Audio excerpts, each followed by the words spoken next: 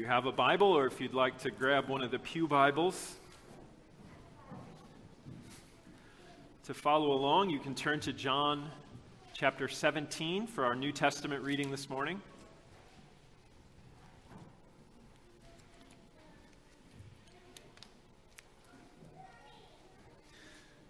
This most remarkable prayer from our Lord, preserved for us in John's Gospel.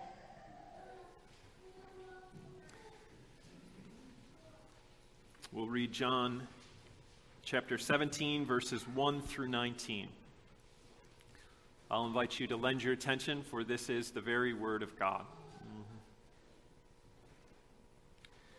When Jesus had spoken these words, he lifted up his eyes to heaven and said, "Father, the hour has come. Glorify your Son, that the Son may glorify you, since you have given him authority over all flesh to give eternal life to all whom you have given him. And this is eternal life, that they know you, the only true God, and Jesus Christ, whom you have sent. I glorified you on earth, having accomplished the work that you gave me to do. And now, Father, glorify me in your own presence with the glory that I had with you before the world existed. I have manifested your name to the people whom you gave me out of the world. Yours they were, and you gave them to me, and they have kept your word. Now they know that everything that you have given me is from you. For I have given them the words that you gave me, and they have received them, and have come to know in truth that I came from you, and they have believed that you sent me. I am praying for them. I am not praying for the world, but for those whom you have given me, for they are yours. All mine are yours, and yours are mine, and I am glorified in them. And I am no longer in the world, but they are in the world, and I am coming to you. Holy Father, keep them in your name, which you have given me, that they may be one, even as we are one. While I was with them, I kept them in your name, which you have given me. I have guarded them, and not one of them has been lost except the son of destruction, that the scripture might be fulfilled. But now I am coming to you, and these things I speak in the world, that they may have my joy fulfilled in themselves. I have given them your word, and the world has hated them, because they are not of the world, just as I am not of the world.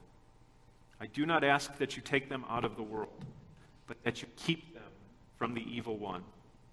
They are not of the world, just as I am not of the world. Sanctify them in the truth. Your word is truth.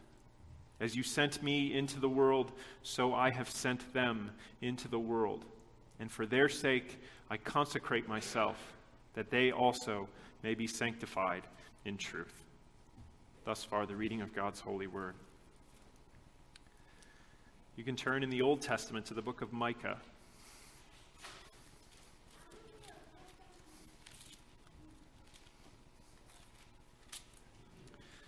If you find Jonah, you go one book forward. If you find Nahum, you go one book backwards.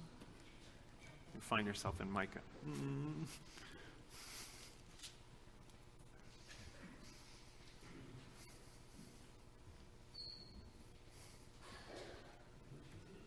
We'll read chapter 1, verses 8 through 16, which is the end of the chapter.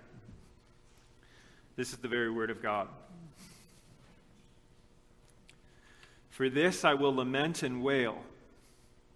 I will go stripped and naked. I will make lamentation like the jackals, and mourning like the ostriches. For her wound is incurable, and it has come to Judah. It has reached to the gate of my people, to Jerusalem. Tell it not in Gath, weep not at all. In Beth Le'afra, roll yourselves in the dust. Pass on your way, inhabitants of Shaphir. in nakedness and shame. The inhabitants of Zaanan do not come out.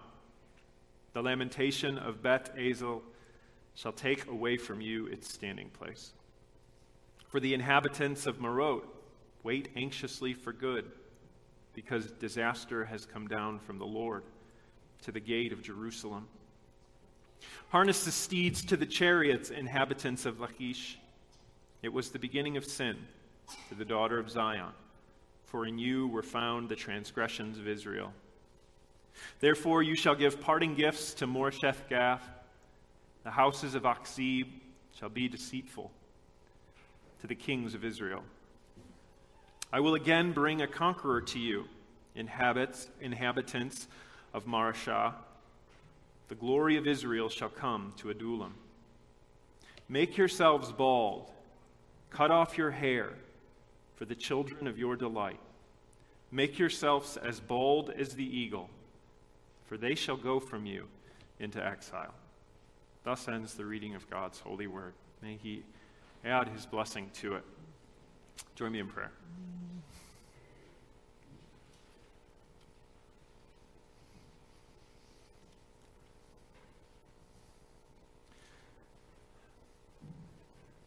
Our God, your word is a light and a lamp.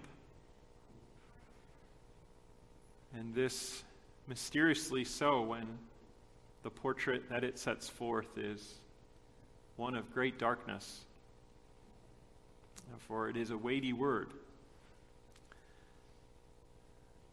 And this also declares your excellencies. For you speak the truth. You call a thing by its proper name. And the reality of sin and your righteous judgment upon sin is a weighty thing. And so we ask that you would properly posture our hearts before this word, that we might receive from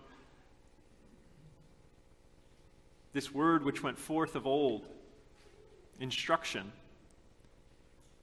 concerning the tendencies of our heart, our sin with which we continue to wrestle, and the excellencies of your provision in the Lord Jesus Christ, who bore eternal judgment in our stead, though it is what our sins deserve. Give us a heart to understand these things properly, that we might yield that which is appropriate before you as your people. We ask this all in Christ's name. Amen.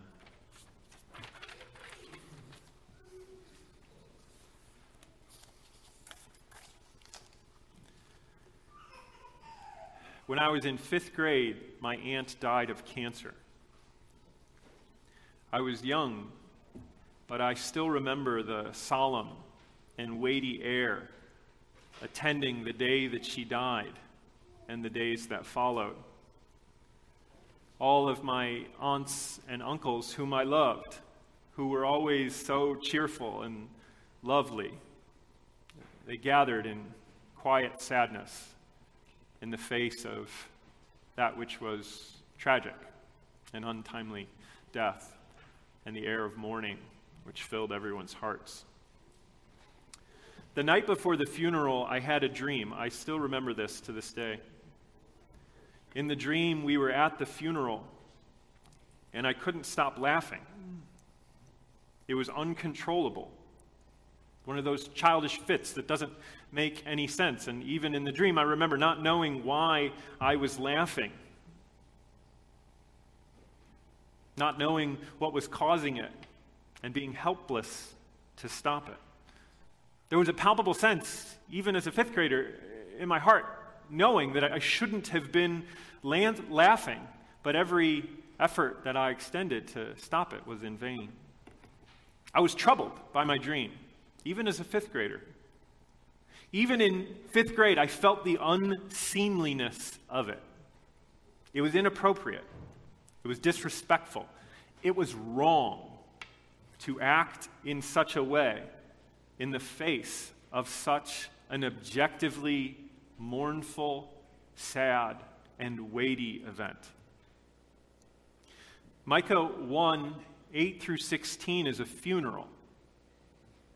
And that's sad enough in and of itself. But even sadder is everyone's laughing. Or maybe simply ignoring the fact that there is a funeral. And so God sends his prophet Micah on a tour of intense grief as an attempt to align God's people's hearts and minds to the weight of what was coming upon them, to the heinousness of their sin, to the heinousness of their callous hearts refusing to turn from sin, and the terrible truth of God's coming judgment upon their sin. Scripture speaks of the world being asleep or drunk. And both of those pictures present the same thing. People who are oblivious to the reality of things. People who are oblivious to the truth of sin and the dire fact that God's wrath is coming upon sinners. But Micah's not addressing the world. Micah's addressing the church. And while we're in a different age than God's people of old, Paul says that we've come to maturity in the age of the gospel, we still wrestle with the same fleshly inclinations, don't we? The flesh constantly tempts us to abandon trust in God's promises, which sets before us the unseen things by which we are to live in faith. Flesh would tempt us to abandon trust in those promises for a false confidence in the seen things, a false trust and dependence in the things of this world. And in trading trust in the promises of God for trust in the things of this world, the sad reality that unfolds is hearts become less and less sensitive to the things of God, less and less sensitive to that unseen register, and more drawn to the seen things, more and more devoted to that which the flesh craves. And so God places Micah before us as a man of sorrows. And in this, he anticipates the man of sorrows, the Lord Jesus Christ, who wept, who looked upon the sad state of the world and cried because of the reality of sin and death. And yet he didn't come just to lament. He came to act. He came to bear in himself the incurable wound that is so lamentable, to bear it in our stead, and to teach us and lead us in the truth that he and he alone is the object of our confidence, our trust, our true delight. For in him and in him alone, mourning turns into joy. So we can consider this morning. First, there's no place for laughter at a funeral. Second, sin destroys home. And third, the call to join in mourning. First, no place for laughter. Look at verse 8. For this I will lament and wail. I will go stripped and naked. I will make lamentation like the jackals and mourning like the ostriches. Sir Gawain had many faults. He was one of the foremost of King Arthur's knights, but he was also notoriously wild and reckless. He even killed a woman, which is unthinkable according to the code of chivalry. But if there was anything redeemable in this wild knight, it was his loyalty to his family and her honor.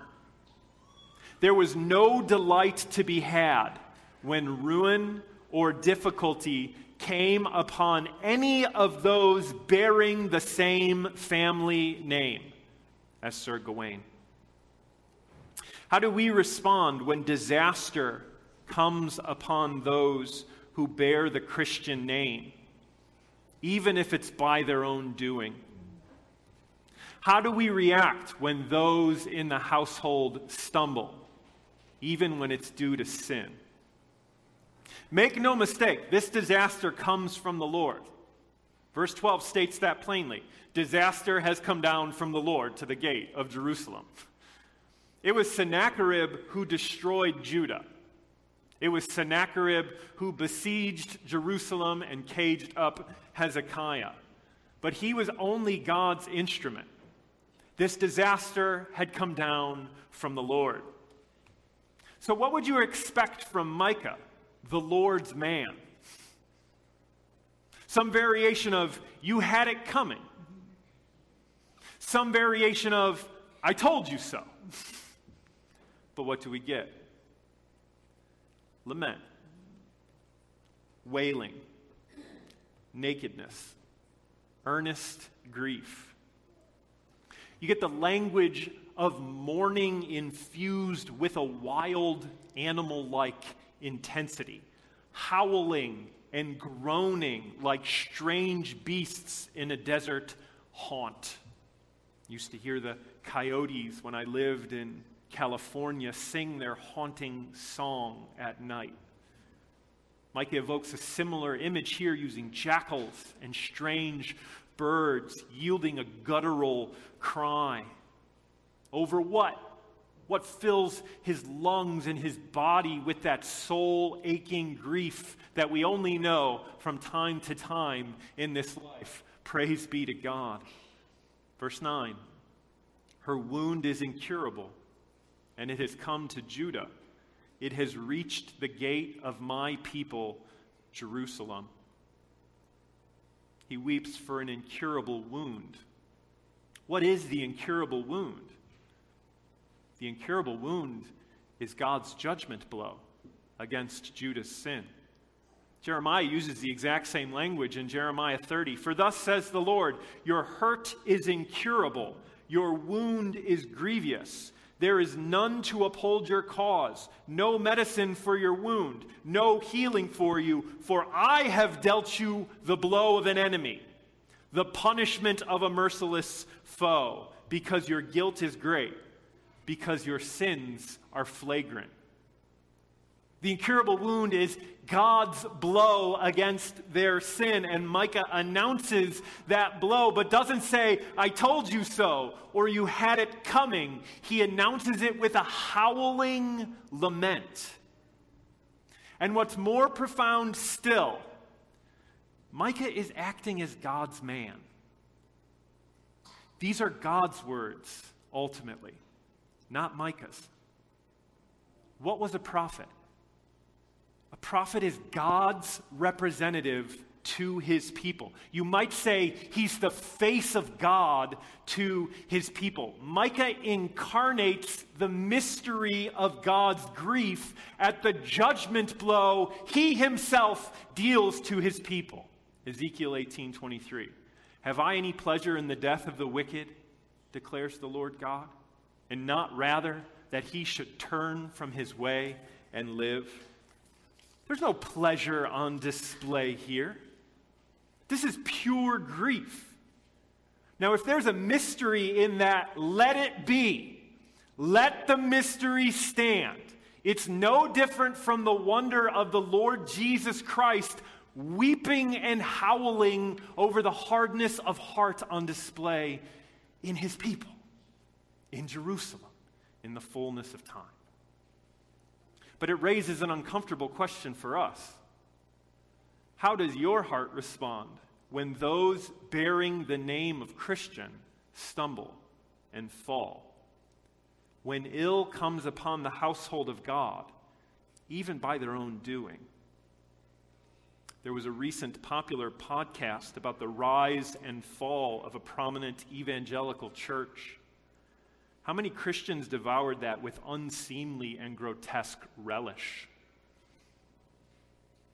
Were you one of them? Isn't that just one example of many of these days where the church's dirty laundry is aired for all to see and Christians clamor towards the spectacle like everyone else just to get in there? I always knew it. I told you so. I feel a little better about myself now. Make no mistake. The prophet calls sin, sin. We're not talking about that. Nor are we talking about trying to keep sin hidden, which is public in nature. Micah is roving about naked and howling through the Judean countryside. This is very public. We're talking about the sinful tendency of our hearts to take delight in the disaster that comes upon other Christians, and how wrong that is. It's as wrong as a 5th grader laughing hysterically at a funeral. It's shameful. The prophet's posture of sincere mourning over God's heavy hand upon his people, a posture which mysteriously reflects God's own posture, puts our fleshly tendency to delight in the shame coming upon other Christians to shame, and rightfully so. Because the true reality of sin and the disasters that it brings about is weighty, and it demands a heart postured appropriately. So we can consider, second, sin makes home a nightmare. Look at verses 10 through 15. Micah tours the Judean countryside, moving from town to town, and everywhere he goes, there is a word of utter heartbreak, utter destruction. In the movie It's a Wonderful Life, George Bailey experiences a different version of his beloved home, Bedford Falls. All the places he visits with Clarence should have been familiar. They should have been places of comfort, but they had suddenly and strangely transformed into a nightmare. Impostors existing where friends should have been, curses existing where blessing previously resided. And that's a similar effect to what Micah here is doing as he embarks upon this tour of grief and transforms a familiar Judean countryside into a nightmare for his hearers as he seeks to press upon their hearts the devastating reality of sin and its utterly destructive consequences. Now, unfortunately, the English just doesn't capture what Micah is doing here. The Hebrew is brilliant. Each place name actually becomes the dark fate awaiting the beloved cities, and indeed the land of Judah as a whole. So, for instance, he says, in Bet La'afra, roll yourselves in the dust. Afra is from the Hebrew word for dust. So Micah takes the name of the town, house to the dust, and transforms it into a curse. Transforms it into the dark fate. You will roll yourself in the dust. A posture of defeat. A posture of death and destruction. And so, in this way, he takes what is familiar. He takes home. And he makes it strange. And indeed, terrible. Which is exactly what sin does. It takes that which is good and lovely and makes it terrible. A destructive reality. But the town names becoming doom also indict God's people for where they have placed their delight, where they have placed their confidence. Notice that verse 16 invites us to hear the oracles this way. Micah says, "Make yourselves bald and cut off your hair for the children of your delight." Now that's a layered phrase, the children of your delight. But one layer is these towns are the children of Jerusalem's delight. And so in them we glimpse what God's people are delighting in. What God's people have taken unto themselves as their source of comfort. confidence, and security. Look at verse 11. Pass on your way, inhabitants of Shaphir, in nakedness and shame. Now the town name Shaphir comes from the Hebrew word that means beautiful, which is here poetically reversed in their fate. You beautiful ones cross over naked and ashamed. You who delight in external appearances, the truth of what you really are shall be set forth. Nakedness, shame. For true beauty consists in righteousness and holiness. True beauty consists in virtue. Or as Scripture puts it, beauty is vain, charm is deceitful, but the one who fears the Lord is praiseworthy. Now, we're constantly tempted to look upon external appearances only, aren't we? Both in ourselves and in others. We are quick to associate with those who are lovely in the eyes of the flesh, who are seemly in the eyes of the flesh. James indicts the church for this very thing. Those who look well, you welcome and give the places of highest honors. Those who don't look well, they don't receive your attention. Or, regarding our own understanding of our external experiences, we content ourselves with thinking that as long as somebody has the impression that I am good, as long as somebody has the impression that I am righteous, then I am content. As long as that person has the impression that I am praiseworthy. And in this we neglect the truth, the substance, the inside. And in both of these tendencies of the heart, we see that we are drawn to place our confidence in external appearances, neglecting the substance for the form, just as they are. We're quick to forget that our Lord and Savior had no form or majesty that we should look upon him. But has anyone lovelier ever walked this earth? The Lord who associated with the lowly, those who had nothing to commend themselves in the eyes of the world. And he said, go and do likewise. But it's also the love of wealth that is indicted. Look at verse 14. Therefore you shall give parting gifts to Moresheth-Gath. The houses of Achzib shall be a deceitful thing to the kings of Israel. Archaeology, frequently a bane of many a grad student's existence, here is helpful. Because archaeology has uncovered in this region of Judah all manner of giant pottery fragment with the phrase belonging to the king inscribed on the handle. This region would have been one of financial income for the royal house. And what does Micah pronounce upon these areas of economic income? One of them will be given away as dowry. Moresheth-Gath will be given as a parting gift, given as dowry to the terrible husband who's coming, Sennacherib.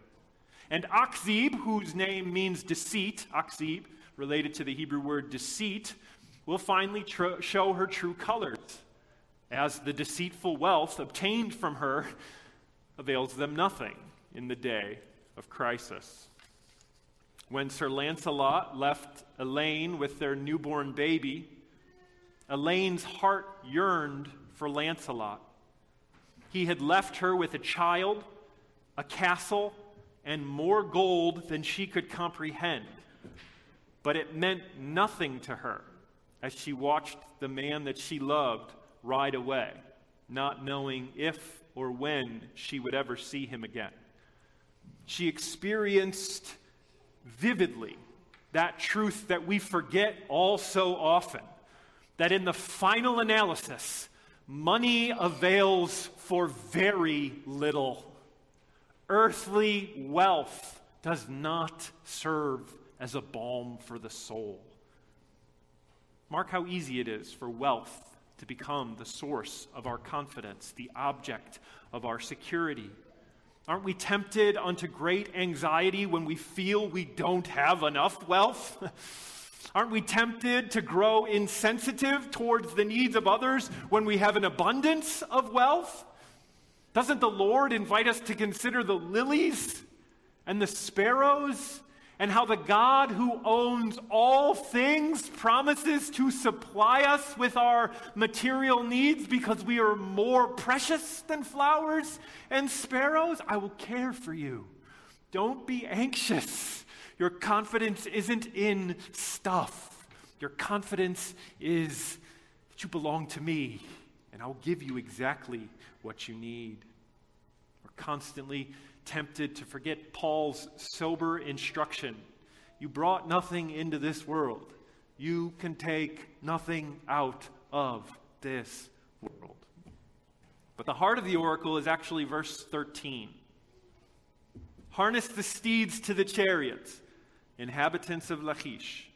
It was the beginning of sin to the daughter of Zion, for in you were found the transgressions of Israel. The Bible is so cool. This is brilliant because it opens with tell it not in Gath, which is an allusion to David's lament for Saul. Let it not be told in Gath, for the prince has fallen. And now he says, Lachish is indicted because she was the beginning of sin for the house of Zion.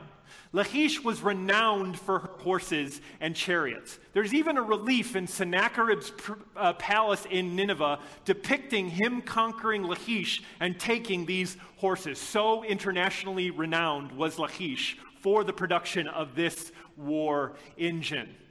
What was Israel's great sin in identifying Saul as the king that they wanted? Oh, he was taller than everybody else. Here was a warrior like the warriors of the nations. Here was an emblem of true power. Of course, under such a king will flourish. Who killed Goliath?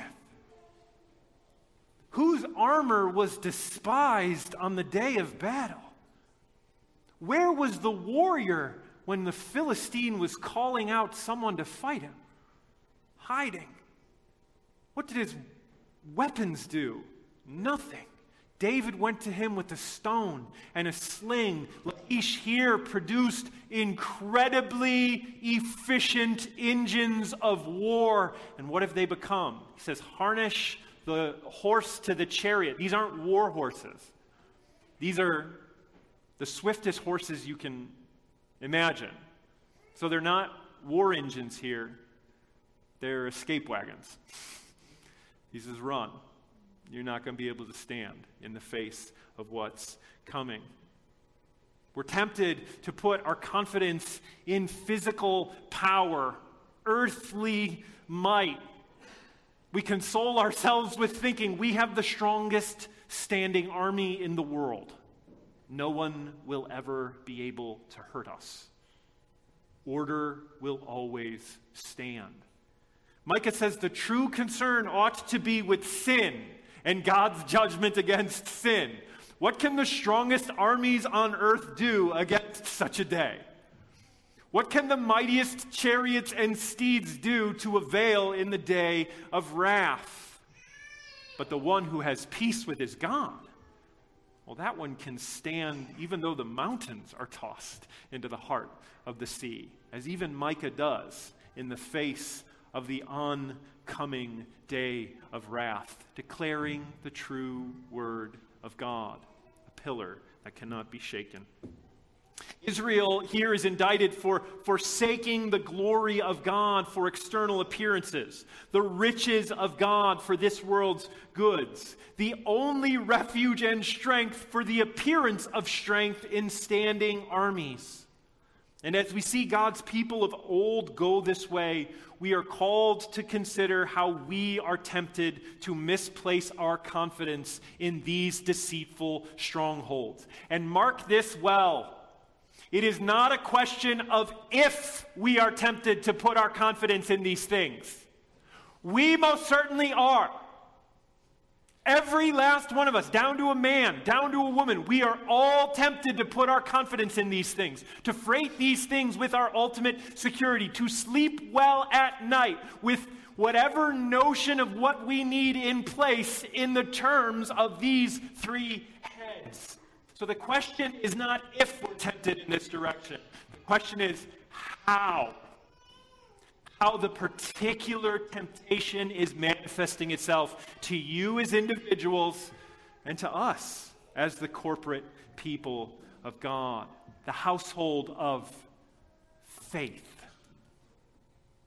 And what should have been their object of confidence, what should have been the object of their delight. The text implies the plain answer: God's covenant and his promises. The whole of this section is presented in terms of two great tragedies: a reverse conquest, as a conqueror comes and takes that which God had given his people, and the fall of the house of David. The two great promises to Abraham: I will be God to you, you will be my people. This is your land. To David, a descendant from your line will always sit upon your throne. Those two promises, and the God who made them, were the unequivocal and sole object of his people's trust. At least it should have been. And so when they weren't, God's fatherly hand comes upon them to show them what they did not have the eyes to see. And the truth of that, the truth of God's corrective hand coming down upon all of our tendencies to misplace our trust, is that which God uses to redirect us, to point us, to orient ourselves to our great, constant, and ultimate need, namely the Lord Jesus Christ. For in him and in him alone is the uncurable wound of sin and judgment cured. And in him and in him alone are we given the strength to delight in the unseen riches which are ours, which will one day become visible, the truth of which sustains us as the seen things encroach upon us and even turn against us. So we can consider last, mourning leads to joy. Verse 16, make yourselves bald, cut your hair for the children of your delight. Make yourself as bold as the eagle, for they shall go from you into exile. This is the terrible climax. This is the dark pinnacle of what Micah has been driving at. And Micah calls Jerusalem to join him in his lament. And the terrible fate which has gone unspoken up until this point finally gets voiced. Your children are going into exile. Queen Morgause was a dreadful woman. Yet even King Arthur is able to look upon her with pity when he considers that all her children have been effectively taken from her and transferred into his kingdom. Jerusalem here is presented as a dreadful woman, reduced to helplessness, as she is forced to watch as her children are taken from her. Now, on one level, these children of delight are the towns Sennacherib destroyed. But on another, more personal, more intimate level, this is the forcible removal of literal children from parents into exile. Notice how the terrible word goes unspoken until the very end. It's the final phrase ringing as a fate worse than death. Your children go into exile away from you. They're taken from you, and you are forced to watch. And even beyond the personal heartbreak of having one's children forcibly taken away, there is a more profound deprivation going on here. Because the removal of children is the removal of a future. And this is what sin does. It destroys the future. It sets destruction on display as the inevitable end of the course of destruction. The removal here of a generation extinguishes hope. It extinguishes the future. And it is a heartbreaking reality to consider. And it is even more terrible to consider that this is God's justice.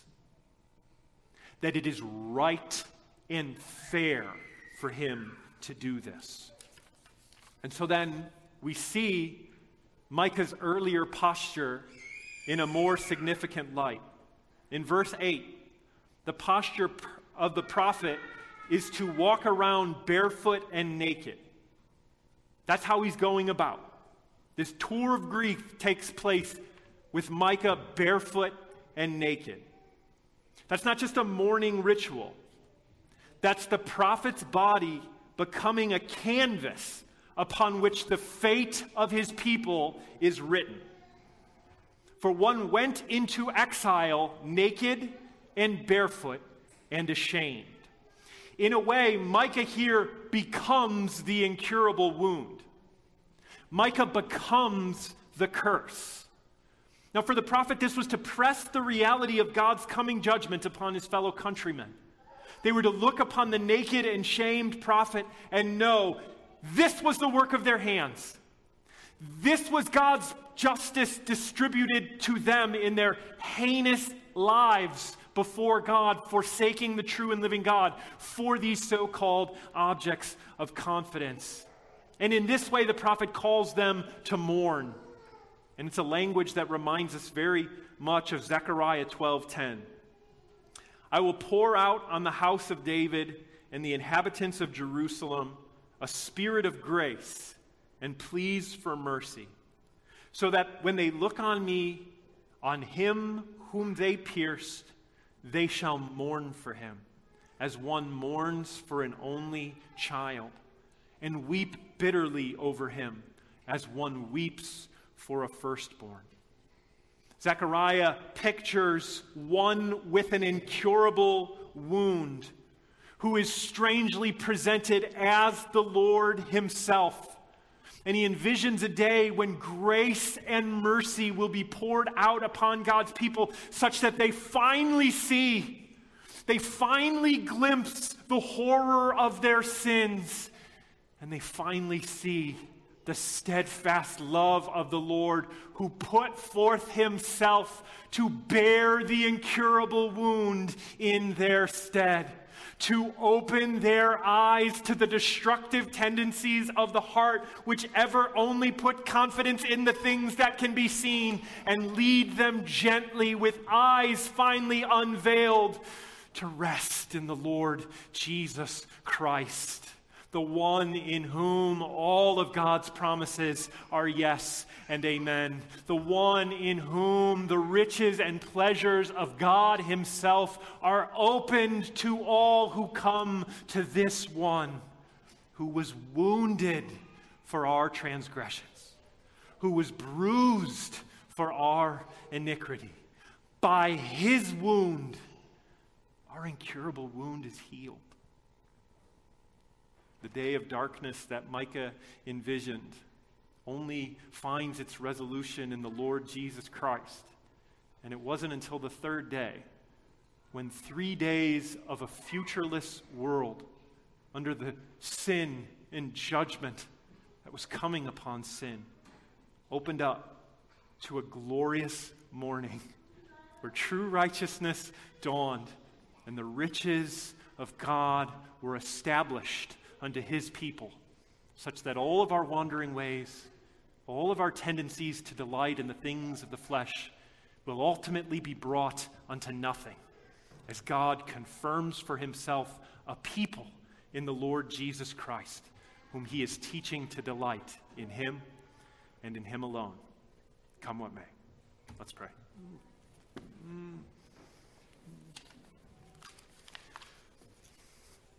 Father, grant us the eyes to see and the ears to hear. Grant us a heart that postures itself in accord with truth as your Spirit ministers to us, opening our eyes to our sinful tendencies and placing us in awe of your